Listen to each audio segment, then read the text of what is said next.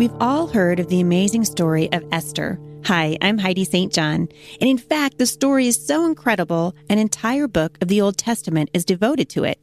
I'm going to go ahead and summarize for you for the sake of time. But the story goes that Esther, a Jew, was married to a Persian king named Artaxerxes, who had signed a decree to have all of the Jews killed.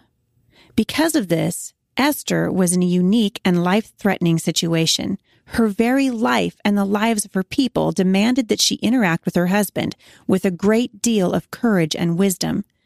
Keep in mind, the king didn't know that Esther was a Jew. He only knew that she was absolutely stunningly beautiful. Apparently, that was all he needed to know, as his first wife, Queen Vashti, was said to have been the most beautiful woman in all Persia. However, being married to the king of Persia didn't give Esther much protection.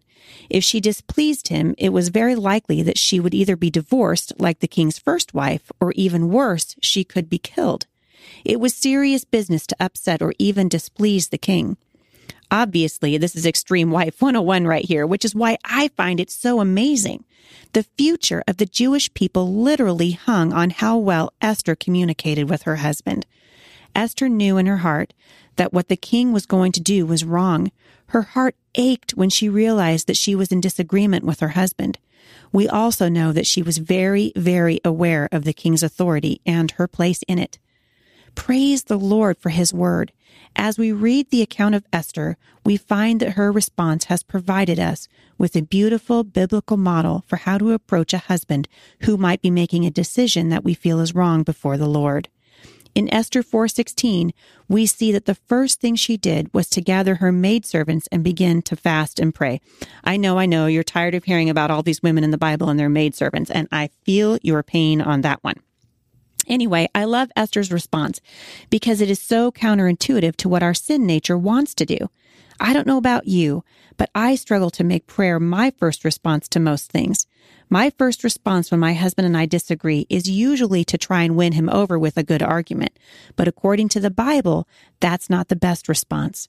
God wants our response to be three things for sure: motivated by love, bathed in prayer, and gentle, from Ephesians 4:2.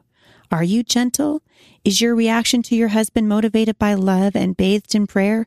If not, ask the Lord to tell you the story of Esther, to write the Esther story in your own life, in your own marriage, because something else stands out about the way Esther approached her situation.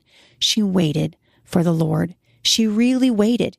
Even when Esther's husband asked her to share what was on her mind, she waited still another day until she was sure that the Lord had said, "Now is the right time." Waiting patiently upon the Lord requires that we are listening to him above all other things. For more encouragement, visit me online at thebusymom.com.